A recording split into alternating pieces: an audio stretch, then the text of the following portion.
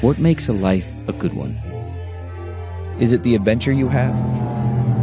Or the friends you find along the way? Maybe it's pursuing your passion while striving to protect, defend, and save what you believe in every single day. So what makes a life a good one?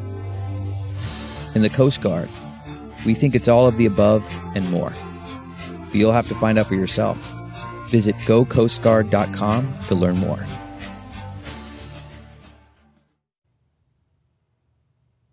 First of all, I want to tell you guys how proud I am of you. I'm so proud of you. Thank you for how hard you've worked. You've gone through a lot, and all this adversity. And I can't begin to tell you how proud I am of you. Thank you for representing us so well. But tonight is about another guy. His first win.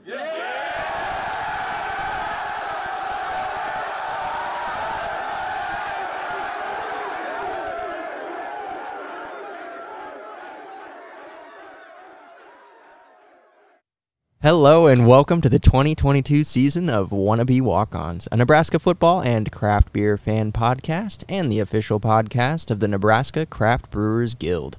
I'm Drew and I am joined by my friend and co-host Ben. Thanks, Drew. Each episode we will sample craft beers, mostly local, some beyond, while sharing our unique brand of Husker Insight. We encourage you to follow us on Twitter, Facebook, or Instagram at Wannabe Walk-Ons for the most up-to-date show information.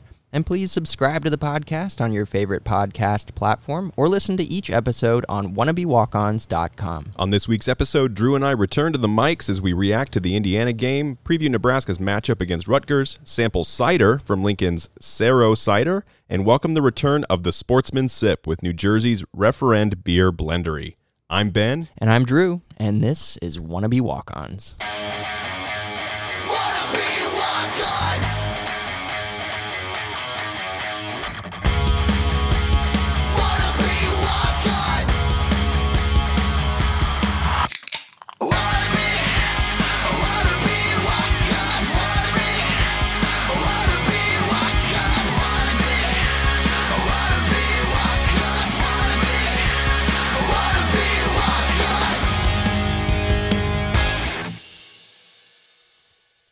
So, Drew, we are in rarefied air. We are able to talk about this episode, the very first victory of the Mickey Joseph era. How does it feel? It's incredible. I'm living on this energy. Yeah. It feels so good, especially with how fucking shitty the Big Ten West is right now, and the fact that we're in a 6-way tie for first. It feels like all stars are aligning. At least for 1 week. I'm so happy with social media. Like this to me is like the ideal reason that social media exists is there's a 6-way tie in the Big Ten West and there's everyone posting like the Undertaker gifs where he's rising from the grave where it's like Nebraska has a tie for the Big Ten West and then it's the rise of that. And then I'm getting to see all of the celebration videos from all the different angles and seeing how much this win meant to so many people, so many grown professional men on that Nebraska staff, from Mickey Joseph to Bill Bush to Trev Alberts, seeing all of that. You guys heard that in our introduction. I mean, it's just one win, but it feels like a hurdle that needed to get taken over. Yeah, a weight being lifted off. I can't even imagine what just joy they had to have felt from, finally making it. How does it feel for you that it's Indiana? So fucking good. Oh my God. I don't know what, I mean, I know what it is. I can't stand this team. And I knew it was going to be, a hard fought game, and it was. Yeah. And it was sloppy at times, but the fact that they pulled away late and took control late in that game and fucking beat Indiana. Yeah. Yes. There is a really So good good feeling about when a game just gets taken over where you're like, there's just no hope. Yeah. We'll obviously talk about it when we react to it, but there was a key moment for me in that game that I was like, okay, Indiana doesn't think they're going to win. And that was when I think it was like late in the third quarter, our defensive line was getting a great push. and Basilak just turned his back thinking he was going to get sacked. And the announcers were like, I think he just closed his eyes and thought he was going to get taken down. And then he turned around. I think he completed a pass, but it was still where he was just like, I can't do this anymore. And I was like, I think we got him. I think we got him scared. We got him shook. Yeah. And then you see like guys running downfield and Garrett Nelson's tracking for him. And they're like, I'm just going to go out of bounds. I'm not going to deal with this. Right. This ain't worth it. They don't want to get hit anymore. Yeah. Did you shed any tears last night? Were there any welling up in your eyes or anything like that? I wouldn't take it to that extreme. Well, I mean, it's, Yeah, no, me neither. I didn't. No, but it just felt good, and it feels good. And it's, I remember like after North Dakota, that win, I fabricated a lot of my own happiness out of that one. This one was just this one was real. And I think it was probably real for the players and the coaches, Sure. and just the whole administration, all of them, everybody. As much of a fight as North Dakota put up, and that's a great FCS team. That's an awesome team in those ranks, and someone who you can absolutely look at and respect. It's a different ballgame when you beat an FBS team, one that you lost to the last time you faced, one that had more success recently in the Big Ten than you did. I don't say you yourself. I mean Nebraska, obviously. Drew's had nothing but great success. Undefeated. Yeah. never lost a game. So, I mean, it does. It does feel different. It feels like there's some definite hope to the season, and it was just so refreshing to see that this team is still fighting. Yeah. Right? I think Tom Chattel had an article where he said, Nebraska's a team of fighters now, and the fighter won. Like, that fight made the difference. Yeah. Well, they always have. I feel like they've never been a team. This group has never been a team to give up. I always feel like they were always in it. Always fighting. And again, with all those close games, I don't think the team ever just like gave up on a game. But I think this is the first time where like you accept it if they do, right? Like you're like, you know what? This is kind of I get it at this point. Oh, they absolutely could have, and you could put all those pieces together and say, yeah, that makes sense. That this team would just, and I don't think anyone would shame them for it. I still think fans would turn out. I still think, well, you just made a face. I mean, I'd be a little upset if they just. I don't even know that I'd be upset. I'd be like, I get it. You're college students. You're these young adults who are just like put through so much shit, and they're just like, we've had enough. It's been such a long. Yeah. They've got the COVID year, so they've been there for like 18 years themselves. It's like right. They have families, man. Like they're putting their kids through college now. Playing alongside their own sons. It's like Ken Griffey and Ken Griffey Jr., but in college football. Well, before we dive into more specifics about Indiana, we have a job to do on this podcast, and that is to highlight some local craft breweries that are a part of the Nebraska Craft Brewers Guild. And I decided to throw a bit of a curveball today. And within the Nebraska Craft Brewers Guild, there's not just breweries, there's also cideries. The way that Nebraska distribution and the liquor sales and things like that are set up, cider is treated more like a beer, less like a wine. In some states, it differs back and forth on the distribution on that. But with Nebraska, cideries fit more in with the beer profile. And as I was searching the local liquor store to find what kind of brewery we could hit up for this episode, I came across a beer from Cerro Cider. I guess I came across a cider from Cerro Cider, not a beer. It drinks like a beer. It does drink like a beer. And we'll talk about that specifically, but I want to give you a little brief history on Cerro Cider. So Cerro's founding brewer, Matt, began brewing cider in 2011, shortly after being diagnosed as a celiac. Such a severe allergy to all things gluten meant an end to Matt's self-described illustrious beer-drinking career. But a man destined for greatness can't be held down for long. Fast forward 5 years to the moment where Matt convinced his wife to make a business out of hard cider. From there, Cerro Cider was born. Now, Cerro Cider draws their inspiration from travel and exploration. In fact, travel and discovery is what has led to the dynamic flavor profiles in their cider offerings.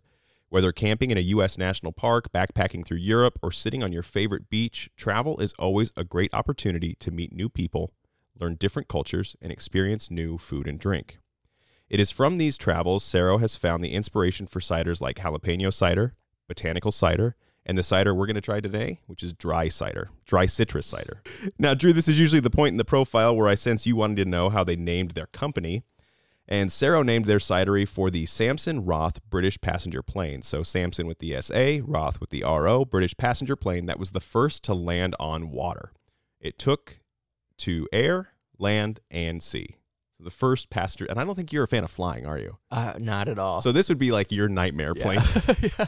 Why are we getting flying, close to that body of water? landing in water. Good Lord. Like, there's no worse place to And not land. like one of those, puddle hoppers, those little like beaver planes that are like just a single person or two people. Like this is a Yeah. passenger plane that's like, there's like 30 of us. Why are we? Now it's a cruise, So Cerro was impressed with the plane's versatility, just like their cider's ability to be versatile. And that's where they draw that inspiration from. Okay. Now, that's a brief introduction to Cerro Cider. So in the spirit of exploration and going places, I thought we could try something new while also still featuring a member of the NCBG, of which Cerro is an active and ever-present member. So the cider that we're drinking today, like I said, is a dry citrus cider. It has 4 ingredients: apple juice, yeast, citrus, orange peel, I think is the citrus that it has, and hops. So it has a beer profile to it, but it's also a cider. Drew, what do you think about this slightly unusual drink for what we normally have on the show? I'm very delighted by this. Awesome. This was it. Yeah, you surprised me with this one. I was assuming I was coming in to drink some beer today. But like I said, this does drink like a beer. It's a nice, dry, snappy, refreshing beverage. Yeah. I don't normally drink ciders. I'm not a big fan of apples, just in general. I didn't know that about you. Yeah. So how do you like them apples? These apples are wonderful. It's very enjoyable. It's a nice, just refreshing drink. They label it as as a summer drinker. I think it also fits in with the fall as we're transitioning into that, the Halloween, time of year. And so I like this one. Great. I like it a lot. It's actually might encourage me to explore the world of ciders, at least what Cerro is offering. Yeah. I'm a big fan of ciders. I think they have Okay. a great spot in any lineup. They're a nice kind of change up. My wife's a big fan of them as well, so I'll occasionally pick up a 6-pack of cider and we'll share those over a few meals during the week. And I'm a big fan of dry ciders, which this tends to be a little bit less sweet, and you get to taste more of those flavor profiles, right? You're Right. not overwhelmed by the sugar content. That's what normally scares me away from it, is that sweetness. And I'd imagine there's some tartness too that doesn't really hit your palate. Yeah. If Yeah. it bites too hard on the tart, you kind of pucker up on it, and you're almost afraid of taking that next drink. Sure. But this one has a really good balance to it and very smooth. There's nothing about it that is off-putting. Yeah. In that sense. Yeah, So just a really nice, refreshing drink to have on a somewhat warm, somewhat cool fall afternoon. Yeah, it's perfect. Like I said, I'm gonna look at more into Cerro here. Yeah, so there you go. If you get a chance, Cerro has both a tap room in Lincoln and in Omaha, and you can find their ciders distributed all across the state. I would encourage you to go get out and try them. This dry citrus is fantastic, but again, I'd be a fan to try like the botanical and the jalapeno to see kind of how those play off as well. A little heat with this sweetness, I think, would go really well. That would too. be a really interesting combination, and that is the hot, the tart, the sweet, all of it together could be really great. Those were all my nicknames throughout Oh, college. yeah. Hot, tart, and sweet. All right. Well, we'll continue to enjoy these ciders, but let's dig into the main course, and that is talking about this Indiana-Nebraska football game. And Drew, what did you do? Did you just kick something over again? Did you spill water? No, I didn't spill. I'm going to say, did you spill it over the area where you spilled cider? You could clean it up. Making such a mess today. Oh, Lord. All right. So, Nebraska, Indiana. Nebraska walks away with the win 35-21 at home against Tom Allen and the Indiana Hoosiers. Man, it feels good. Oh, so good. Did you watch Tom Allen's presser after? I haven't. I heard he was pretty upset. Oh, he's miserable, and it's great. I guess before we get into specifics, I had a few big takeaways because I did watch it. Like, I was waiting for Indiana to post it. Okay. There's 3 takeaways that I have. Number 1, I didn't realize how much I appreciate Nebraska's professionalism during press conferences when they were trying to zoom in certain Indiana reporters and they're yelling at laptops. Like, they're literally yelling at screens of laptops like, "Are you there? Whose turn is it to talk? It's mine. No, it's yours. Go ahead. Sorry, sir." Like, it's all this just chaos. And I can only imagine, like, Tom Allen's up way past his bedtime and he's just getting like, damn it, somebody just asked me a question. Yes. So he was getting a little bit antsy. And you know how his eyes get real beady during these pressers, and he's already fired up like he is on the sideline where his legs shaking and kicking out and stuff. It's just an angry little thing. He reminds me of Anger from In-N-Out. Yeah, Like he just boiled over.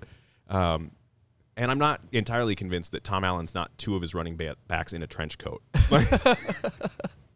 Okay, so that's one thing. It's just completely, it just was a shit show. 2, he was not very complimentary of Nebraska. He basically came out and said, like, they just did not execute. It was a lot of drop balls. It was a lot of missed assignments. It was a lot of this. And it wasn't so much Nebraska beat them; they beat themselves. Okay, so Nebraska sucks, but Indiana sucks more. Is that what he was saying? No, it's like we just had an off night after last week when we also had an off night. Okay, yeah. You know, it's just one of those off seasons. Yeah, just one of those off programs. But he was like just very aggressive in his inability to say we came out against a decent team. Yeah, he did go out and say that they do have a lot of talent on that other team. But he never named Nebraska. That was also pretty funny. He never came out and said Nebraska. He said the opponent. Fuel for this rivalry. I'm telling you, it's going to become something. So he very minimally mentioned that we beat them. It was more they beat themselves. Okay. But then my final piece that I absolutely loved was, let's see, I got to find my notes because I just forgot. Oh. He basically came out and said that Nebraska cheated because they had a bye week. What? Yeah. He came out and he said something along the lines of, well, they did have 2 weeks to prepare. And then I was like, wait a second. Their head coach is in his 3rd week. We just replaced our defensive coordinator. We came off of a whooping against Oklahoma. This team has looked like shit since. Yeah, this team could, like we talked about, for all intents and purposes, give up. Yeah. And instead they refocused. And if you listen to anything that the coaches had to say, I would imagine the opposing staff watches Nebraska's press conferences in case something slips or something comes out that might give them insight. We weren't focused on Indiana the first week of the bye week. We were focused on just getting our fucking house in order. Right. And so I just thought that was funny where they were like, that's what bye weeks are. Like, yeah, you have 2 weeks, but there's also like added rest and recovery and stuff like that. Tom Allen, like, get over it. It happens, buddy. Yeah. That was a fun presser. I enjoyed it. I'll go back and watch that one. It was worth staying up. His pressers are always pretty good. Yeah. Because he's always worked up one way or another. He is. I can't stand listening to his voice. And when they showed him on the sidelines after the Purdy fumble touchdown, and he was so excited, but like when he was yelling, his leg was up in the air, and he was like kicking with excitement. It's like, man, how do these players take him seriously? I don't know. It's fun to talk trash the day after a game. Right. All right, so let's get into the specifics. Where do you want to start? Nebraska's offense, Nebraska's defense, overall. Where do you want to take us? I'll start with I got miscellaneous notes on top. So these are overall impressions, things that really stood out to me. I really like seeing Mickey and Whipple on the sidelines coaching their players. Yeah, chewing on guys when they made mistakes, sitting guys when they made mistakes, coaching them up. But you saw that sort of that firm hand, just so refreshing. Yeah. So refreshing to see. Trev Alvers also on the sideline late. Being a part of this, this process was really cool to see. You like to see that buy-in, obviously, from your AD for your interim coach, win or lose. Mickey getting the game ball, that post-game celebration was incredible. That energy, just the energy that the team has, the love they have for the guys that are here, both ways, coaches to players, players to coaches. I think that's been very much needed. Yeah, and it's cool to see. So to jump on that, that's where my emotion came from after the game. Right, is like all of that is there, and it feels like that's been missing. And you think, what was it missing because of the last head coach, or was it missing because we didn't have the players who were bought into that sort of thing? Or again, they could have just given all this up, and they didn't. They chose to respond in the complete opposite direction, and it kind of just took some of my cynicism and just it made it dissolve, and it just felt so good to like have that release. Yeah, well, and it was good to like not hear about culture, but just see it. Yeah. Like you shouldn't have to comment on culture. It should not be a fucking 5-year conversation, right? But it has been. And now it's like I don't remember hearing the word culture, but you just see it. It's just No. there now. Like, they ask it Mickey exists. that quite a bit in pressers. They're like, so what do you do to keep these guys in check? He's like, you compliment them, you take care of them, you give them feedback. Like, what the fuck else do you do? You treat them like humans. And you be just a coach, like Yeah. a good person and a good You coach. show up on time. you pay attention during the game. Not out there doing fucking Pilates. Anyway, but so game specific, I also enjoyed the fact that this was a toss-up game, at halftime and even beyond. It was a toss-up game. Nebraska's defense showed up and made stops when they needed to late. Yep. The offense had that nice dagger play where they hit the 70-yard pass to Palmer. Beautiful. How sweet it was. To capture that momentum. And then they came back and had that 12-play, 6-minute drive where they grind it out and put it away. Yeah. It was such for an inconsistent night on offense. It was still nice to see them be able to do both the quick attack, but also that maintain that possess. It was a good job, I think, on both sides of the ball late, where they executed how they needed to in that moment to take control of the game. How about that as a response from Casey Thompson to be benched in the mid-second quarter? Yeah. And then to come back to not only lead the team, to keep throwing the ball, to have a better completion ratio than Bazelak, who's, a high percentage passer, but then to also lead this team to victory when it mattered most. And not just to do that from his own arm, but to also go to his coaches and be like, hey, here's where Grant's struggling. Hey, here's where other guys are struggling too. I'm seeing this as well. And to be that vocal leader when he could have just sat back and pouted. And again, you think, well, shit, is it really the players or is it the coach? What is it? Yeah. Yeah, and as I was watching this game, you're looking at his numbers. His numbers look good throughout the game. There were some lulls there where his passing numbers dipped. He didn't. I don't think this was anywhere close to his best game. No. And he had he was putting balls in places that were difficult to catch. Receivers were adjusting to it a lot of the time to make those plays. But again, coming on late, that dropping that dime. He hit Palmer exactly where he needed to on that pass. And so that sticking with it, that he demonstrated there, I think was huge, and he's going to have better games moving forward, I think. Oh yeah. Yeah, I think he earned some trust and some respect, and like you said, it was kind of nice to see your quarterback not making plays and hearing about it on the sideline. Mm-hmm. And it was nice because as a viewer, you're thinking, man, he's missing guys who are open when the pocket's there, and that's why he's getting these sacks, is because it's like a coverage sack, but the guys are open. Yeah. Right? Like, why aren't we releasing the ball? What's going on? And then to have him go out to the sideline and just Whipple Yeah, I think he was getting chewed out for he took a sack on third down that he shouldn't have. Well, he had Palmer streaking across the field. Mm-hmm. The guy who Matt Mullen says is not fast. He was wide open downfield. Yeah. Oh, man, if I never have to hear a game called by that dude again. Yeah. Yeah, but that's neither here nor there.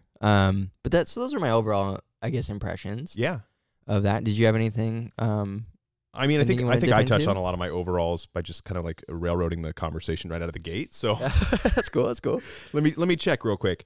You talked about the post game celebration. The one that I don't think got mentioned was Bill Bush with his family on the field. I don't know if you caught that video. Yeah, I saw that video. Man, very cool. There was it's like a sinking of the Titanic kind of feel, and I mean that in a positive way. And just stay with me. Hold on. Wow. Hang on.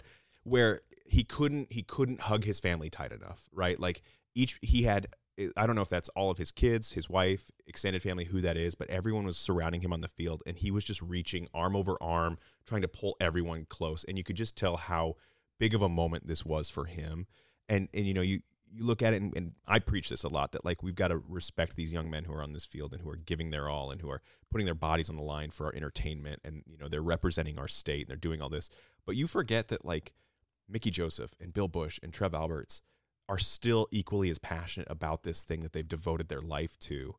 And these wins mean just as much to them, if not more, because they have that perspective of the 55 years that they've been trying to just get to this point in their career. Right. And for Bill Bush to be a local, to be a Nebraskan, and to work his way to this spot on a short notice to coach this team up where they pitched a shutout in the second half. Man, if that doesn't feel good for him, I don't know what will in life. And so it was just so nice to see that, and to see that he wanted his people close. You know, the moment wasn't about him. The moment was like just he's probably thanking all these people who supported him through this entire journey with that big hug. Yeah, all the sacrifices made, and all that. We talked about that last week when we found out mid-episode that Chenander was gone. I hope mid-episode we find out that Brian Ferentz got a contract extension. Like, let that be the breaking news. Oh man, but we touched on the family aspect of it, and this is the other side of the coin.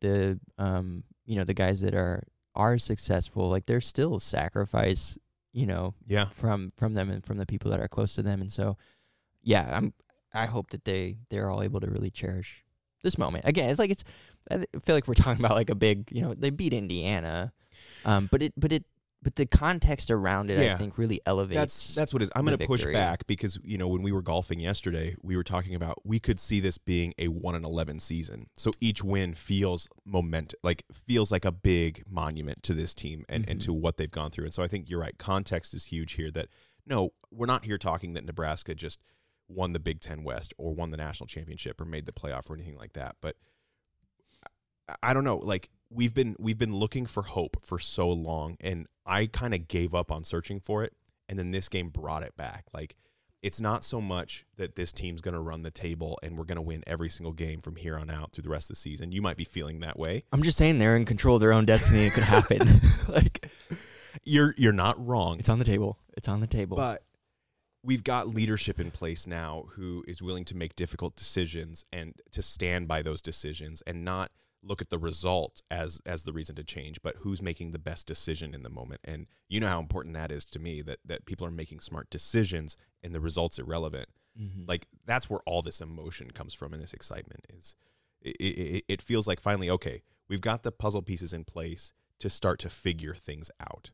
I don't think we got the puzzle pieces in to win the Big Ten West, Again, feel free to disagree. I looked up flights to Indiana. I'm not crazy.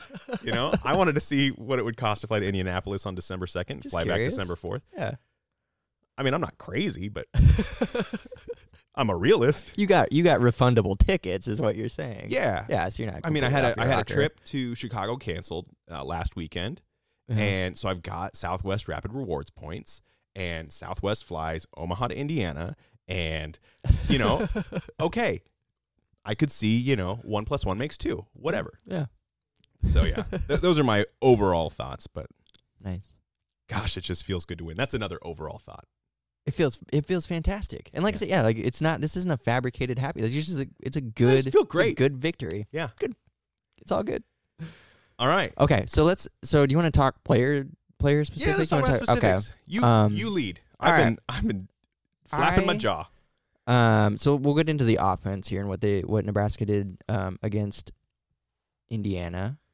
Trey Palmer had his first 100-plus yard game receiving. Nuts. Which is crazy to me. I saw that, and I'm very surprised by that. I know he didn't do a ton at LSU, but for some reason I had it in my mind that he had a big game already for Nebraska. Like, he would have cleared that hurdle.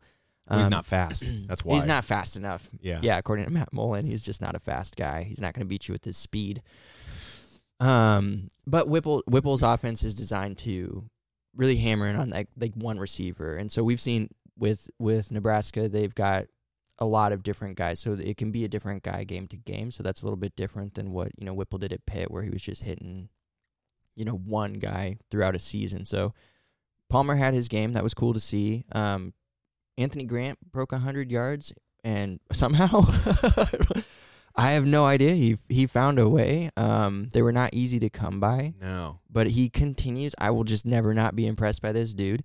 The one thing that I took note of as far as the running back room goes, though, is I think that as the season progresses, I think we're going to miss A.J. Allen more and more. Okay. I can buy into that a little bit. Irvin and Yant both had some run. Irvin's a good back. I really think he is. And Yant is good in certain situations, but AJ Allen still, I feel like he has that one intangible, like that special element about him. For a number 2 guy behind Grant, that combo just was working so well. Yeah. That as we get into the West, I think not having him there I think we're going to feel that. Yeah, there's a lot of teams that could have A.J. Allen be their number one guy. Yeah. Right? We just happen to have Anthony Grant in front of him. Mm-hmm. If Anthony Grant was not there, A.J. Allen would be your number one, and unfortunately with the injury, he's not able to play through the rest of the season. But I think Gabe Ervin comes out with fire every time. He comes out with energy, and he's ready to make something happen. And you can see the frustration when he gets tripped up or when someone gets a tackle on him that he knows had that not happened, it would have been a big run. And yeah. I like guys who feel that way about their ability, who go into it with that confidence. There's few positions on the field where I think confidence is key, and running back is one of them, right? You got to feel like these guys can't bring me down. Yes. No one can. Yeah. And seeing the frustration on a guy like Gabe Ervin's face when he's a big dude, and he gets tripped up and he's like, I was going to murder someone. Yeah. I was going to just run someone over. And for what it's worth, I'm not knocking him. Like, it sounds like it. I know it Gabe does. Ervin is getting called out by you, and he was one of my favorite running backs. He still is. But before Anthony Grant came along, like, he was the guy that I had in the back of my mind. Like, okay, if he can come back from his injury, he can be really special again, because he showed that early on in his career here. And I think he'll continue to develop. It's just, again, I think that A.J. Allen was showing certain flashes. Yeah, absolutely. That we will just miss, and Gabe Ervin might provide that, moving forward. It's just, I don't know if he needs better rhythm or more run, if what it is. But one of the things that I really liked about this game, that goes kind of in line with that, is I'm starting to see the evolution of the offensive line. Right, that they're starting to hit more than they miss. That they're starting to get much better in pass protection. There's obviously some breakdowns that took place when Casey got sacked a few times, but for the most part, they held up really well. And I think that as play progresses and they start to find the right mix of guys, they're not worried about who's been here the longest, and Mickey's just playing the guys who play the best. You're getting like Hunter Anthony in there. Yeah. You're mixing up the way that the line's built. I think that's going to lend itself to guys like Gabe Ervin getting better, because an Anthony Grant makes people miss at the line of scrimmage. He can kind of juke them out of their shoes. Gabe Ervin's a little bit more downhill, trying to hit those holes and just accelerate. And so I think as that offensive line meshes, hopefully, with this new kind of coaching staff in place, you're going to see some runners emerge, hopefully like a Gabe Ervin or a Jaquez Yant, and that will improve. Yeah, I hope so. And I'm glad you brought up the offensive line is like improving, and seeing, like, there were some really there were some good breakdowns. Well, there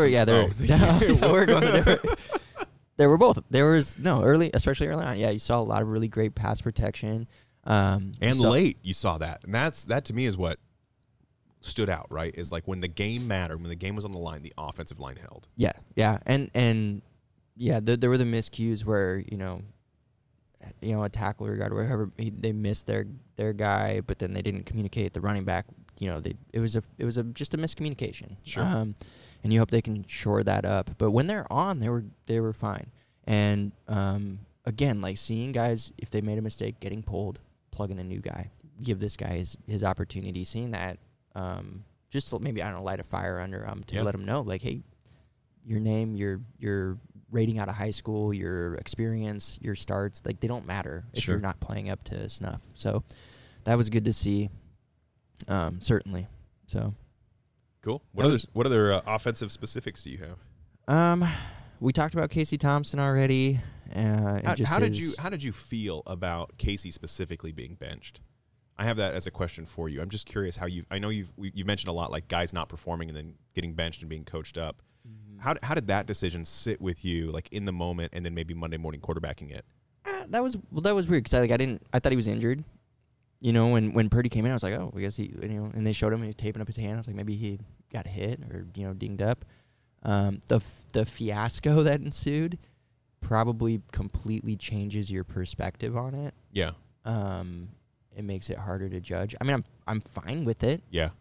I'm fine with, Purdy was brought in to compete for this job with Casey. And if Casey's not doing what he's supposed to be doing, put Purdy in. He didn't make a great decision when he should have just taken the sack. But also, he didn't have the protection in that moment either. Yeah, so, I mean, he should have stepped up in the pocket, too. When you're on the goal line, you can't really fade back. You've got to step up and protect it on that front. It was just in hindsight, it's like I don't know. Should you bench your starting quarterback when your back's against the wall like that? I don't know. It was showing faith in Purdy. Maybe that's what they want to do. Show confidence in a guy where your confidence then is proved misplaced. It was just messy. I would argue that even further than showing confidence in Purdy, it shows confidence in Thompson that he's going to respond. I think Mickey Joseph looks at that and goes, I know what kind of guy I got at quarterback. I've known him my entire life. He needs to see that this team needs him in this exact moment. That I can't put someone else in this spot. I need you to be in there. But I'm going to take you out because for whatever reason you're not performing up to what I know you're capable of. Right. Thompson again could have just shuffled off to Buffalo and just not worried about the game. But instead he came back and he responded. And it was the fire that I think that Thompson needed to be the quarterback we needed on Saturday. Yeah. I liked the decision, regardless of why it was made because of that exact reason. I think it turned around Thompson. He's like, no, I want to be the guy in there. Yeah. Let me be the guy. And honestly, I guess looking at it even further, it signals to the team that nobody is above poor play. Anybody can get benched at any time. And we're watching each and every one of you. Mm-hmm. To me, that's each and every one of you matter. Yeah. It's not like, oh, why did that happen? It's like, no, we got eyes on all of you. And if you're not performing, you're not playing. And if you are performing, you're playing. Like it's two halves of the same coin. Yeah. Cool. So how about the defense? Oh, you know what? I do have one more thing I want to throw out on offense. I don't know if we've talked a whole lot about Oliver Martin on this podcast in a positive light because he has had some struggles. Yeah. He had the best game as a Husker yesterday. Caught every ball thrown his way, made smart decisions on special teams, had a big touchdown, had a big reception to get us within the 5-yard line on another touchdown drive. I thought Oliver Martin played great, and I wanted to throw that out there too. That there was a lot of stuff that he did that put us in position to win. Yeah. I had at one point written down some notes about wide receivers that I just got rid of because I don't know. I don't know why, but they're showing that they have depth there. Yeah. Like Isaiah was out this game. Trey Palmer obviously had a massive game. Nobody really had a big game behind him, but Oliver did have a very important game, very important catches, and he proved to be very reliable. I think as the number 2 guy in the passing game. Yeah. So defensively, Drew, what did you see on Saturday that Nebraska put out that jumped out at you? A fine product. Yeah. A serviceable, more than serviceable defense. I was very impressed. This is Bill Bush's first game as a D coordinator. I think having the extra week to get shit together definitely helped. Yeah. A lot of fresh faces. Malcolm Hartzog that's the first name that jumps to mind. Yeah. On that side of the ball, Ty Robinson is the other guy that had a monster game. I think, and with a guy like Robinson, if he's having a big game, everybody else along that line and throughout the defense is going to have a good game. Yeah. They're going to be able to get in the backfield as well. Yeah. So I like the man-to-man coverage that they did this time with a team like Indiana, who likes to run that up tempo and do the high completion passes. They could have picked this defense apart earlier this year.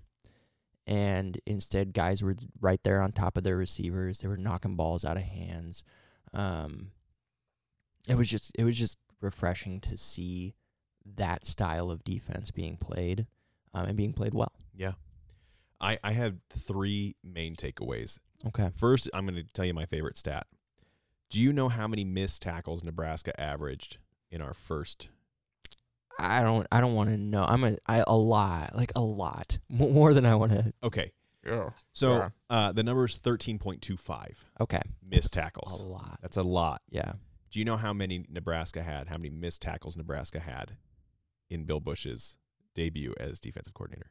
It had to be a few, right? So 4? 6. 6? Okay. 6. Yeah. Cut that number in half. Cut the average in more than half. Awesome. Which I think is incredibly impressive. And that to me is like, okay, that's a number where you have to be in the right place, but you also have to improve technique. Mm-hmm. And especially against a team that, again, is going to dink and dunk on you, and you got to tackle them in open space. we did a good job tackling in open space. Isaac Gifford in particular got our only 2 tackles for loss. Mm-hmm. Obviously, that doesn't include sacks or anything at the line of scrimmage, but he got 2 really big in-space tackles that just killed drives. Yeah. Yeah. Yeah, and it was good to see him there. This was the first game where our safeties weren't being called left and right like their names because guys weren't whiffing. They were getting to the ball carrier and taking weird them out. how that happens when you have your defensive coordinator who was on a national championship team and he coached safeties. Isn't that weird? Yeah. Isn't that weird how he gets to help out Travis Fisher? And then Travis Fisher's guys were more aggressive than you've seen in a very long time. Yeah. That man coverage was great. I mean, guys were just in their face. I'm fine with a couple of pass interference calls if it's because you're right on a guy and because you're not giving him a chance. Mm-hmm. And the way that secondary played was my number 2 thing. It was great in a really tightly called game. Yeah. Too. And they were making a lot of clean plays on there. Yeah, there were 8 pass breakups. Mm-hmm. 8. It's insane. That's absolutely insane. But the best part of the game, the best moment in that game was Luke Reimer just absolutely laying on the truck stick. Yes. I rewatched that highlight on the treadmill, and I sweat more watching than I did running 2 miles. So let me tell you about this play, and I know you've seen it. You were watching the game. Of course you saw it. So the ball gets snapped, and he starts running to his right. Uh-huh. He immediately picks up on the crossing route. I think Buford had the guy as well. Luke Reimer just stops. He doesn't move. He stops. The guy has the ball in his hand, and Luke Reimer just plants a foot and just puts a shoulder in him. That hit was so hard, but all Luke Reimer had to do was just shift. He didn't even God, I'm getting so excited talking about this. He just murdered the guy, and all he did was just it was just like and man, and then he intercepted the ball. I'm getting so shook up talking about it because it's one of those plays where you're like, this is going to be a play on Husker Vision that we see for the next 20 years whenever we need it. Uh-huh. And the best part is over the past however long, we have a lot of these big plays that shift momentum, but then they're close games, so we wind up losing the game. And you see the highlight, and you're like, yeah, that's great, but we lost the game. This is a highlight from a game where we get to watch it over and over, forever and ever. Amen. And it's just, we won. So you have all of that good feeling that comes back, and you just feel like a monster when it happens. I think Casey Thompson threw a pick on the very next play. We don't have. We can forget. No. Time will cure that. No. Yeah, it was like the Oklahoma pick last year, though. It's a dumb interception because it put you on the half-yard line. This is true. So they made the mistake. I just looked at that like, oh, okay, so we could have either gone 3 and out, or we basically punted and got the ball at the half the yard line for Indiana. Yeah. No, I don't hate that decision though that Casey made. Right, that's what you're supposed to do after a turnover is turn around and take a shot. It's a free possession. Yeah. So just take the shot. I don't hate it. Right, he was throwing to Palmer in the corner. Maybe should have gone for the back pylon instead of the front pylon. Better throw, but I don't care. I don't hate it. Yeah, but we're not talking about. We're focused on the hit. That hit. That was a nice hit, and that was an example of clean, super clean. Yeah, not leading with the helmet, shoulders. Mm-hmm. That's what happens. Put the guy on his back. I just murdered when everybody has their assignment is taking care of it because you had guys that were on either side of that hit, and then Reimer was just plugging that hole between his other defenders. Yep. If you're there, you can make the play, and that's exactly what happened. So it was just all around beautiful. I know it's a good play when friends of mine who are fans of other programs, text me and are like, "Are you watching the game live?" And I'm like, "Yeah." Wasn't that awesome? And they're like, "Yeah." And then the immediate interception, and they're like, "Oh, that's too bad." But I was like, I don't care because that play will live on in infamy. Yeah, like that. Oh, so anyways, nothing else mattered at that point. I was like, yeah, just win the game so that I can enjoy that. Yes, and I did. I rewatched that highlight too many times. Yeah. Then Luke had another great pass breakup. Luke was everywhere. I mean, he's Luke. He looked a lot more just comfortable. Yeah. Again, because everybody around him, I think, was playing. Well, he's got his field general back. He's got Heinrich back. Mm-hmm. Bush simplified the defense. Yeah. Simplified the calls. Guys were in the right spot, so he could just play football. Yeah. And when he just plays football, good things happen. Yeah. What else about the defense? I did want to point out, and this is important to note, Indiana was playing without their top 2 wide receivers. Excuses, So- Tom Allen.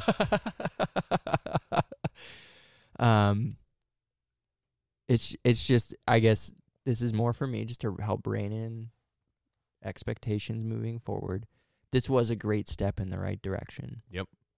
And that, I don't know. I don't know why. I just feel like I have to point that out. It's worth noting, and I think that we've had the same thing happen like when we've played Ohio State close in certain games. Some of their top guys are out. Same thing with Oklahoma, like big guys are out. You know, it does happen, and it does make for a different game, but that's football, and I don't care. Okay. This is true, yeah. I mean, that's football. That's part of the game, right? It is- we didn't it have is all Turner part of the Corcoran game. because he bitch slapped a guy. Like, And that was, so we never talked about that. But so, I mean, I'm fine with him calling the unsportsmanlike in that situation for Okay. fucking hitting a guy, whatever. Like, probably shouldn't be swinging at dudes. through his own actions, he ejected himself from the He game. ejected himself. That was a weird phrasing. The play before that, where he got called for the unsportsmanlike, it wasn't even him. No. I think What Trey he- Palmer was the guy that Yeah. came in and knocked the. All Corcoran was doing was getting a guy off his quarterback who just got a face mask where they almost ripped his head off. Yeah. Like, he was just being a supportive offensive lineman. Yeah. That's ticky tack. That's not even It ticky was tack. that was BS. Yeah. You can say bullshit. I'm trying to be careful. I don't want to like hit my quota yet. We're not even into fucking Rutgers. So, so that was, but mentally, like, okay, you just had the unsportsmanlike. Your offensive line is already missing Prohaska, who's probably your best player. You're in a tight game. Don't let your emotions get you. Yeah. You know, but that was an example again of he went to the sideline and Mickey was on him. Yeah. You know, chewing him out and coach and sending him off. You know the best part about that is not only was Mickey then chewing him out for a dumb mistake for all the reasons you just said, right? Like, if you're going to pay a guy back, don't do it immediately after. That's like, you know, your guy gets hit with a pitch and then you go out to the mound and you throw one. It's like everyone's got their eyes on you right now, Yeah. right? But then after the game, Mickey said, I listened to what he had to say. He said it wasn't a punch. We're going to review the tape, and we're going to send it in if it's not right. Like, not only did he give the feedback, but he also then listened to his guy and was like, I'm still on your side. You made a dumb mistake. Regardless of what happened, you put yourself in that situation, but doesn't mean I'm not on your side. Right. I'm here to help you learn. Yes, there's no infighting. No. He gives his players the benefit of the doubt, while still letting them have it. Yeah. It's almost like that's what a coach needs to do. Yeah, it's like that's been proven to work time and time again, and he Yeah. employs that. It's incredible. So, anyway, that's all I have to say about Nebraska's defense. Oh, man. I want to know how many people are like, it's open-handed. That doesn't count. Right. In Nebraska, that's not even a misdemeanor. Oh. All right. Okay, so special teams. That deserves a shout-out, right? Yeah. First blocked punt return for a touchdown since 2009. Yeah. And again with Hartzog being there, Kolerovic who got the block. Yeah. That was a Monster. get up off your seat moment. Like, Yeah. Just Was that one of those plays that when you were watching it, it happened in slow motion? Because for me, the defensive line or the pass block I was like, oh my God, they're getting, like, it was one where I thought everything out before it. I was like, they're getting through real quick. There's a lot of guys. I'm like, oh, it's blocked. Yes. Yeah.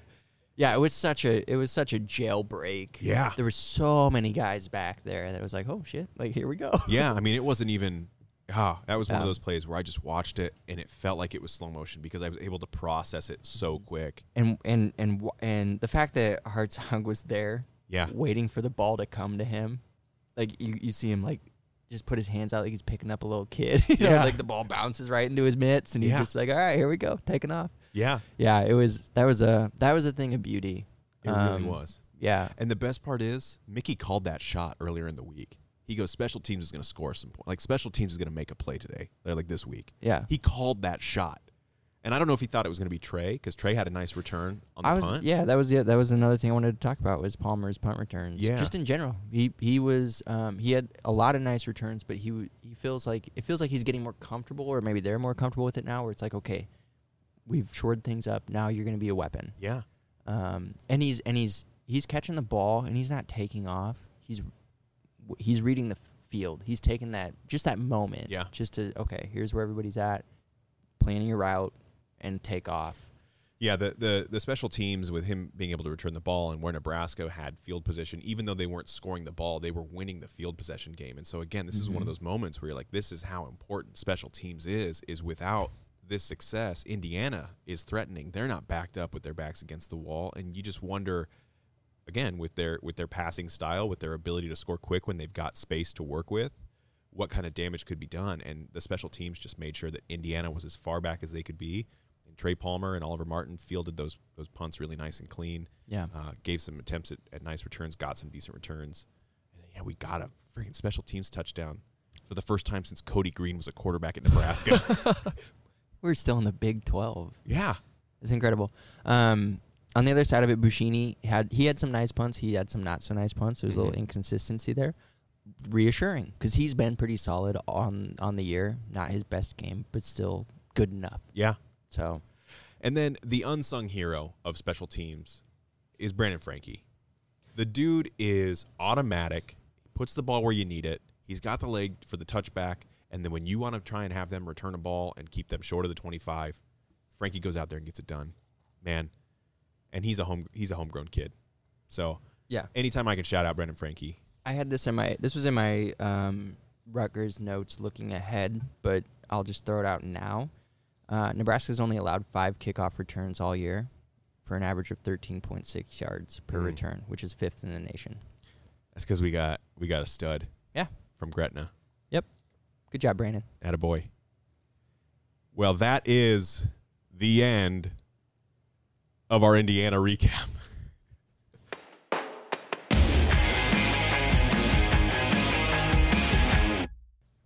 Let's not even look at Rutgers. Let's just do that all over again. Let's just live in this moment.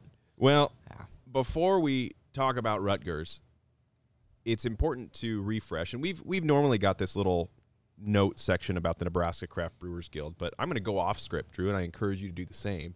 I'm going to have to now. You are, yeah, because I'm throwing you way off.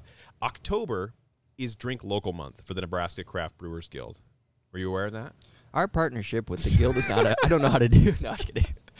October is Drink Local. So, as the official podcast of the Nebraska Craft Brewers Guild, our plug for the NCBG this week is just going to be Drink Local, guys. It is Drink Local Month. The NCBG is really important, but so are these small businesses that provide Nebraska with beer. Yeah, and you can hit up your local brewery, stop in there and get it on tap, pick up if they have anything canned up, bring home a crowler, whatever. Distribution is on its way up in the state. It is headed in the right direction, so it's becoming more and more easy to find more and more beer from all sorts of breweries throughout the state. Just get out there and explore. Find out what Nebraska breweries have to offer. It will surprise you. It will. And you don't have to go fucking crazy.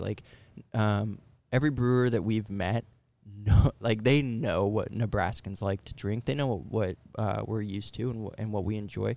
They will do their own, their fun stuff for the craft drinker community, but they also are very good at doing high quality, easy drinking, familiar styles of beer. Yeah. I could probably, if you force me to do it right now, I could rattle off at least 5 beers that I would give to someone who's like, I only drink Busch or Bud Light or Coors or whatever it happens to be. You've got Cosmic Eyes Dead Man's Run. You've got Merlin's Cream Ale from Jukes. You've got Fairy Nectar from Cross Strain, which is an IPA that would satisfy most taste buds and be like, I didn't think I liked IPAs until I tried this. Yeah. I mean, there's so many that are out there. You've got Tippy Cup from Cross Strain's another one. If you're hey, he said to try it, I didn't like it. It's like this. I would say Copper Alt from Zipline is another really big great one. Intro beer. Yeah. Dear Old Nebraska Brew from Zipline is another one that's highly satisfying. Donna's Raspberry Pilsner is another huge one from Divots. You can find that one across the state now, thanks to distribution. There's so many that are out there that would not only appease the taste buds, but start to expand upon these flavors are familiar, but this is even better. Yes. So get out there, drink local, and support not only the Nebraska Craft Brewers Guild, but all these small businesses that are really making great beer, making a great name for Nebraska. Putting their heart and soul into stuff that you will love.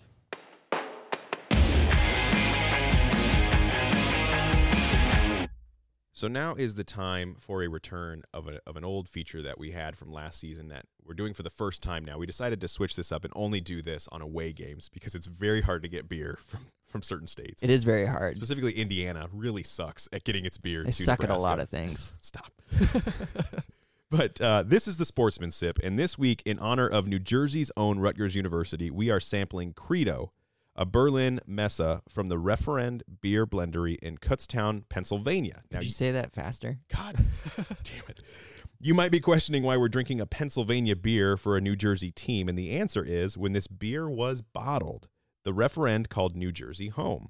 They have since moved to their new farm in Pennsylvania, but not the same farm my dad took our dog to many years ago. Oh. Since 2016, the Referend has produced beers using strictly spontaneous fermentation, sourcing yeast passively from the environment's open air, and actively sourcing locally grown grain and fruit. These wild beers developed on nature's own timeline, with total production times ranging from 9 months to 5 years, and with bottles carrying cellaring potentials of 3 to 50 years. Yeah, you go ahead. You could. Wow. I know. Isn't this nuts? Yeah.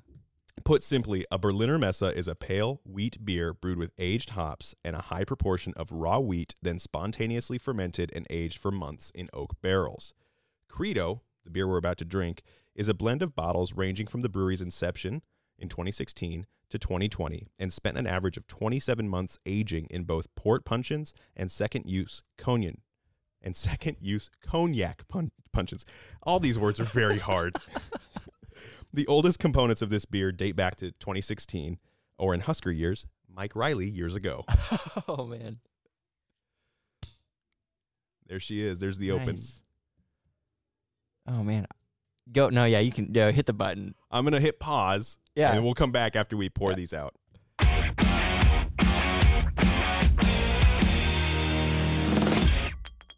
And we're back after having poured and sampled a little bit of this beer. We needed some time to process. Trying to wrap my head around everything that's going on with this beer. And just not to act like the referees from the Indiana game who didn't tell you who the penalty was on until like 14 minutes after they called the flag. This is a great beer. This is very wonderful. This is one of those beers that definitely takes a palate, definitely takes familiarity with craft beer, with spontaneous fermentation. Cross-Strain does a lot of this with some of their farmhouse ales and things like that, where it's more of a wild ale. So this isn't something that I would give to someone who's like, I've never had craft beer before, because they go, why are you giving me carbonated vinegar? It does take a little getting used to on this front, and I think often this is sometimes misinterpreted as like a sour beer when it's not. When we opened the bottle, it smelled like all the smells you would get from a pumpkin patch. It smelled like hay. It smelled like fire, like a bonfire. It smelled like kettles. It smelled like sweetness. It smelled like all these different things. So a really powerful smell that differs drastically from the taste of the beer. Yeah, incredibly complex. It kind of drives your mind in 100 different directions on what you're picking up on. This is a weird episode for me drinking wise. Like these are like things that are outside of my normal wheelhouse. Yeah. This beer I will say is pushing my limit for that like very acidic tart beer and what I would normally enjoy. There is so much complexity. Like there's so much to like sit and explore with every single drink. The tartness isn't over the top, but it's definitely dominating. Yeah. Lingering there. It feels like a natural fruit tartness, though, as opposed to some sort of synthetic or some sort of forced tartness. It feels like it's naturally coming from like a cherry or some sort of like berry fruit in that sense. Yeah. And so like when you get hit with it, the response isn't like an aversion to it. It's like, okay, it's let's sit and like think on this, like let's sit and really taste it. Again, it's enjoyable. It's just, it's so much to wrap my head around. Yeah. Which I don't like have for an experience. I don't have a better answer than that, like on what the flavor profile is. It's tart. It feels fruity. It doesn't give that kind of salivation in the back when you taste something sour. It really is that differential between tart versus sour, right? You're sensing those two differences, and this falls more on that tart flavor profile. this is probably the most any podcast has ever said the word tart, except for like some sort of like Victorian podcast talking about women who show their ankles. Oh man, I'm glad you got a hold of this beer. I should also say I think letting it sit out for about an hour and a half or so and come up a little bit more to temperature takes away some of that sharpness as well. Because when stuff is cold and it's sour, like you're fighting then the temperature as well. So this is definitely a beer that you want to let come to like 55 degrees or something like that. Don't just let it come straight out of the fridge and drink it. Like let it open up. And I'm sure as it sits here in the air and starts to warm up a little bit too, because this is a sipper, it's not a slammer. Yeah, it's going to probably change and mellow out, and we're going to experience some more. For sure, yeah, and it's low. It's a 4% alcohol content. And so normally when you think of a sipper, you're thinking like, okay, I got 14% or that. But no, this is one that even as I'm drinking it, like I can still feel that, in the stomach. I can feel the burning sensation from it. Yeah. So yeah, you don't want to. You're not gonna sit here and pound this guy. It would be doing a disservice to the amount of time and effort I think that went into to the it. 7 years that this beer has gone in 7 seconds. Yeah.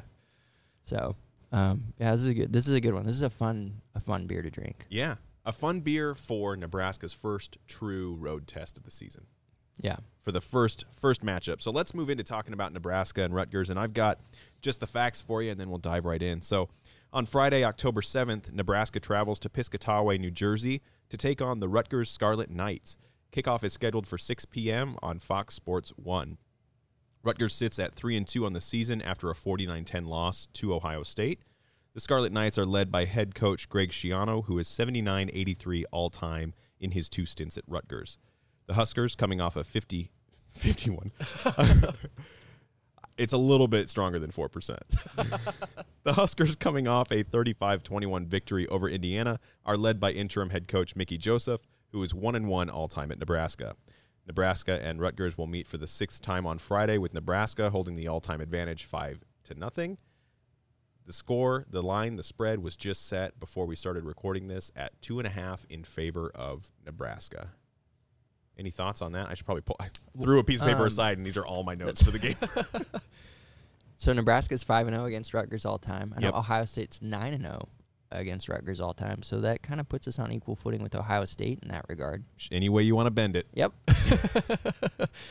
I'm sure that Ohio State was at least a 2.5-point favorite going into their game. Yeah. I would safely say Ohio State covered. Yeah. Yeah. Yeah. I'm sure the spread wasn't 39.5. It was close. Pretty close. They dominate Rutgers. Anyway, what do you want to talk about? I don't know. What do you want to talk about? Do you want to talk about Rutgers or something else? Yeah. Let's talk about Indiana. Fucking that one podcast you listened to for Indiana really just set you in the wrong direction. Well, I feel like it set me in the right direction. Very hard against Indiana. You called that game before the season even started, before all the crazy. You were like, this is the game. Yeah, that was the one. And you know what it is? It's the game that's going to turn the tide on this entire season. So. I know there was a lot of people talking, not to dwell on Indiana, a lot of people talking about how important that Indiana game was for Mickey and his staff and for this team. So you're absolutely right. Now, we're almost at the end of our 24-hour party. Then we have to move on and focus on. We don't have to. Nebraska does. The players and the coaches absolutely. The players better be focused. Linger. Yeah. No, I think Rutgers is going to be an important game, too. Is that a Cranberries song? It is. Linger? Yeah. It's a great song. I like the Cranberries. That's a good band. I do, too. You know what else? You know what else is great about Cranberries? They're tart, like this beer. Going back to Credo. All right, go. Let's get into Rutgers. Why are we avoiding Rutgers? Yeah, okay. This will be an important game. This is you're on a short week now. You're coming off of a win. This is another team that, they're favorite. It's a toss-up. As far as the spread goes. And I think that's probably fair, all things considered. Sure. But I don't think Rutgers has showed, or they haven't shown enough to be threatening, at least on the offensive side of the ball. I would argue the opposite of that. Okay. Solely because of context, solely because of where Nebraska is with Bill Busch. Mm-hmm. He did have 2 weeks. I know that we wrote that off with Tom Allen saying that he had ample time to prepare for Indiana. This is going to be a real test for him as a defensive coordinator because Rutgers does do some interesting stuff on offense. When Evan Simon is in, they're more of a pure passing team. When Wimsatt's in, they're more of an RPO team. And so there is a lot to prepare for when it comes to Rutgers. Whether or not they do either of those well is another question, but they do have a lot of different looks that could potentially be challenging for the defense. Yeah, and I can see that. And they're doing that because they have to, because of injuries. Sure. Their offensive line is super inconsistent. Mm-hmm. It can be good, but they're working with like almost all transfers on that front. They don't have a receiver that stands out. They don't have a running back that stands out, again, due to injury because of Aaron Young being out. Their quarterback has been serviceable. For being a third-string guy, Simon, he's been great in that regard. But, like, I don't know, man. Like, their only real great performance was against Wagner, on that side of the ball. And if you exclude that, they're averaging, I think, under 2 touchdowns a game, or right around 2 touchdowns a game. So, this is a good team. This is a good test to see. Okay, they stopped Indiana, and they forced Indiana to do stuff that Indiana wasn't, I think, comfortable with. Right? They made Indiana not look like Indiana's offense. This is a good opportunity to show that that improvement is real, and this is a good opportunity to take another step forward. Yeah. So that's what I'm kind of counting on. I think with them simplifying the offense with this team, they can throw a lot of looks at you, but they don't have necessarily like a guy that you feel like you have to eliminate from the game or shut down. And so it'll be another opportunity for the secondary to man up. It'll be an opportunity for the defensive line to be disruptive. The run game, they're going to have to definitely keep in control. But otherwise, I don't know. I like our defense against this offense. I like the skill of our defense against the skill of the offense, and I anticipate nothing but strong play calling and great preparation from Bill Busch. He's shown us that he is capable both in special teams and on the defensive side of the ball. So I don't not have faith in that happening, but it's football. Anything can happen. And so that to me is kind of the one question mark going into this game is how does the defense respond after having a great game against Indiana? And I think that second half is incredibly important from Indiana to carry over into a short week where now they're relying on Bill Busch to continue leading them forward. So to me, that's the biggest question mark is can you be prepared for all the looks that Rutgers is going to throw at you? And then can you just go good on good and say our guys are better than your guys and step up and stop what they're trying to do? Rutgers is an offense that wants to hit you with the big plays. They're a big strike team.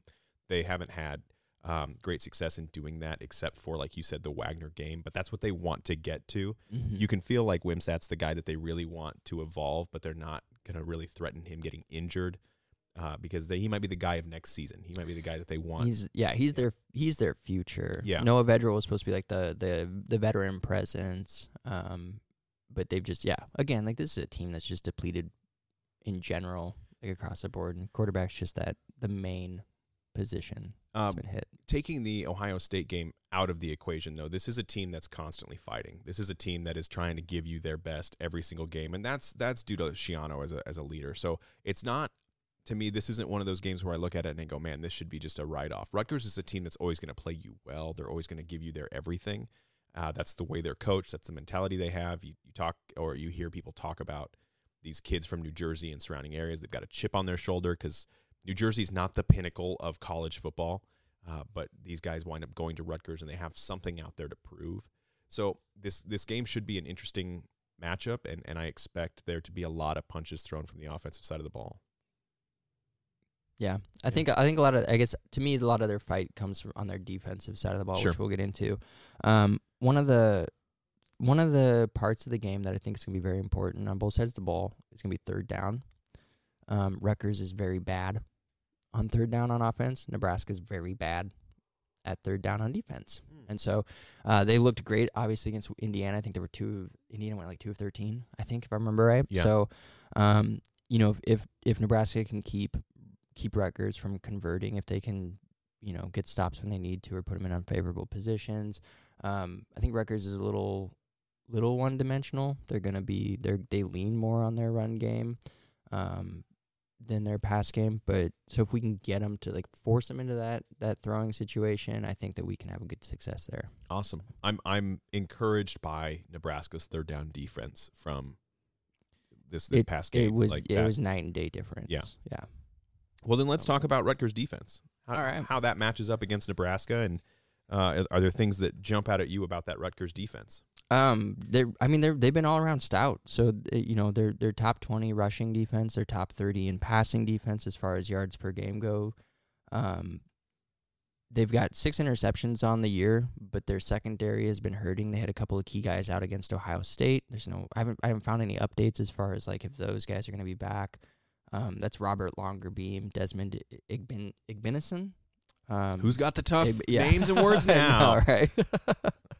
But so they're again, like their strength going into this season was going to be their secondary, and their secondary was showing up. Even they're young too as a team. They're young, but they were stepping up. And so now they've been hit with those injuries, and so Nebraska obviously likes to pass the ball a lot, and so that I think is going to be where their opportunity comes. Is they're going to want to run Anthony Grant.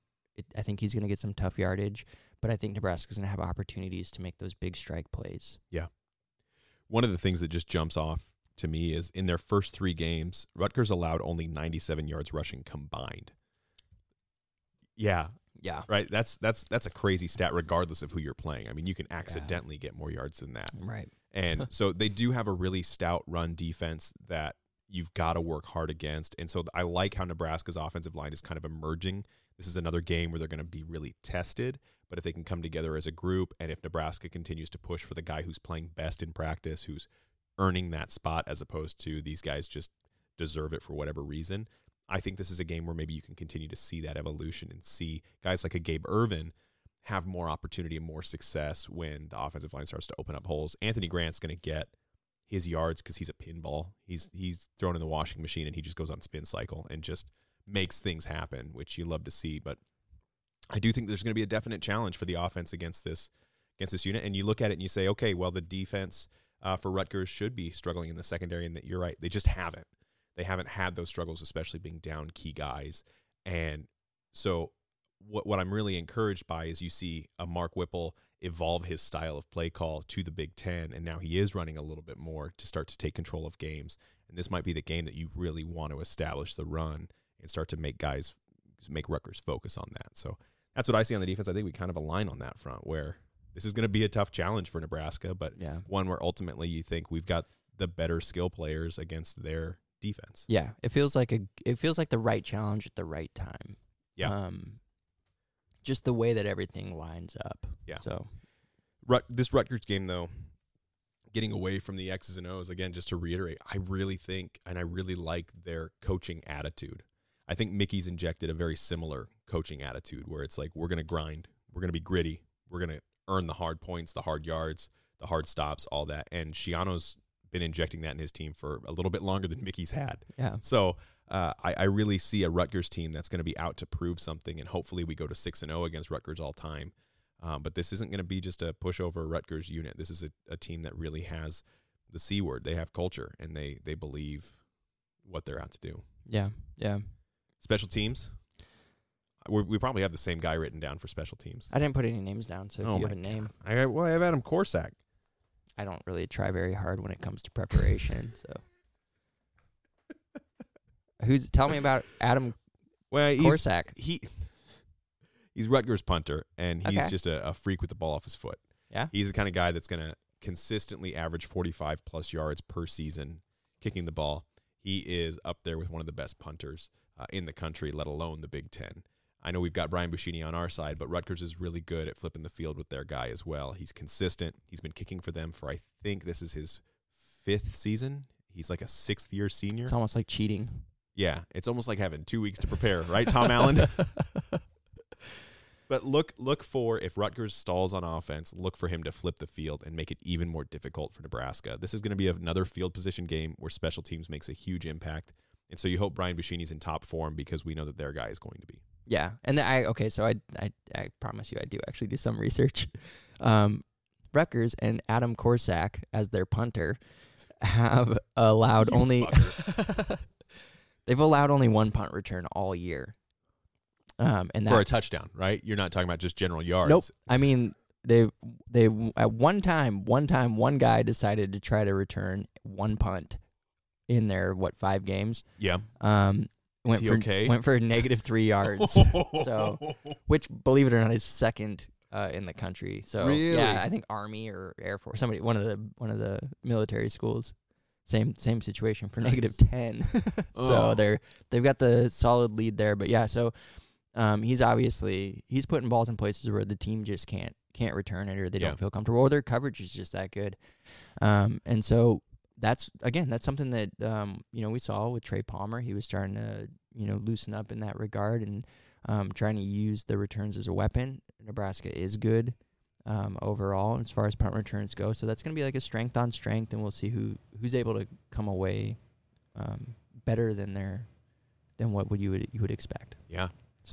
So I think we both kind of see this game as a tough challenge for Nebraska, one that ultimately we have the players to achieve the win, and we just hope that the coaching rises to the occasion, and we just continue to see the evolution of Mickey Joseph and his staff. Yeah, we've got momentum, I feel like, on our side. Rutgers coming off a loss to Ohio State, they're used to that. That's a beatdown that I think they just kind of accept. Even, honest though, they're for real, like even leading into the game, Greg Schiano talking about Ohio State, it was like, well, if we're consistently perfect, we might win this game. Like they know, right? Like they know. So it's not like they're coming off of a tough loss or like a surprising loss. I think we're gonna get their best shot. Yeah. And again, it's a weird context game, short week, long travel, Friday night, weird juju. It'll be another battle. Yeah. You ever been to Piscataway? No. I've been to New Jersey. I've been to Jersey City. Okay. On Halloween, actually. Oh, so that was, yeah. That's exciting. Yep. I have been to Piscataway. Yep. I've never been back. Well, now it's time to share our predictions. Would you like to go first, or? I'll go. All right. Yeah. All right. Mine is, here we go. Nebraska finds itself in a 6-way tie atop the West after ending a 1-year winless drought against FBS teams. With its next game against Rutgers on a Friday night, the Cornhuskers have an opportunity to take sole possession of the division, at least for one day.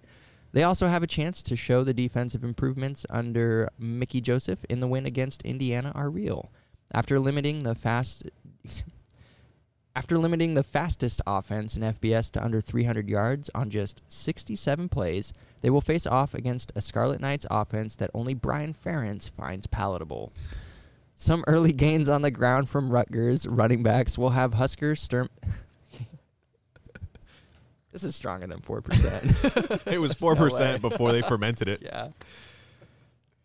Some early gains on the ground from Rutgers running backs will have Husker stomachs turning, but the defensive front will settle in. With the secondary manning up on an obsolete passing attack, guys like Nelson, Mathis, Robinson, and Reimer will start stuffing the stat sheet. A second quarter blitz on 3rd and long will have Newsome flying in for the strip sack, and Nebraska will carry the momentum into halftime with a 14-6 lead. When all is said and done, Anthony Grant will battle out for 67 yards on 20 carries, an ugly stat line, consistent with a tough outing for our makeshift offensive line against a solid Rutgers defense. But that run game is the springboard to not 1, but 2 deep touchdowns against a depleted secondary with both Alante Brown and Trey Palmer speeding into the end zone. Nebraska leaves Piscataway with back-to-back conference wins for the first time since November of 2018. Nebraska 28, Rutgers 16. Oh, we're kind of close on our predictions. Okay. I Nice. almost said everything like you said verbatim. Did you? No. That'd be really crazy. Wouldn't it? Could you just stumble in all the same places? I like your prediction, though. Like I said, we're pretty close. Okay. So, I might like yours. Let's find out. okay, so while doing my scouting of Rutgers, I came across some interesting information that leads me to believe that this game is pretty much predetermined. Okay, so Interesting. here we go. Wow. Rutgers is a team from Piscataway. Piscataway claims to be the home of the first National 4th of July celebration. Rutgers plays in the Big Ten East, 4th of July, 4th-ranked team in the East, Indiana. Indiana is coached by Tom Allen. Tom Allen is one letter away from home improvement star Tim Allen. What team is trying to improve upon their home record? Rutgers. What was the one-letter difference from Tom Allen to Tim Allen? I don't think Rutgers is going to win. Nebraska 27, Rutgers 21. Incredible. Need more convincing. Rutgers also has a campus in New Brunswick. New Brunswick was named after King George I, Duke of Brunswick. Duke's Mayo sponsors the Mayo Bowl, which takes place in Charlotte, North Carolina. The name Charlotte was popularized by the book Charlotte's Web, a story about a spider named Charlotte and a pig named Wilbur. Wilbur is a town in Nebraska known as the Czech capital of the U.S. Last time I checked, Rutgers was never beaten Nebraska. Nebraska 27, Rutgers 21. Brilliant. The logic is airtight. It is so sound. Wow. It is so sound. Wow. No Yeah. rebuttal. No. Nothing. Nope. I hear nothing. You know where I found that? On the back of the Declaration of Independence. I squeezed a little lemon juice on it, breathed on it with my breath, and it revealed everything to me. Magic. It was all preordained. I'm going to steal Rutgers. Oh, man. It feels good to win. It does. Dude, everything is just, everything just painted differently. Yeah. What do you say we wrap this episode up and let folks get on with whatever they're doing while they're listening to our show? I hope they're just sitting there focusing on what we have to say. I mean, that's how I think most people listen is with their eyes closed in the dark while sitting in one of those what are they? Those flotation pools where you can meditate. But like floating in Nebraska craft beer. Yeah. With a straw. Yeah. That sounds like a daydream. That's nice. All right, let's wrap it up. It's me. Oh, okay.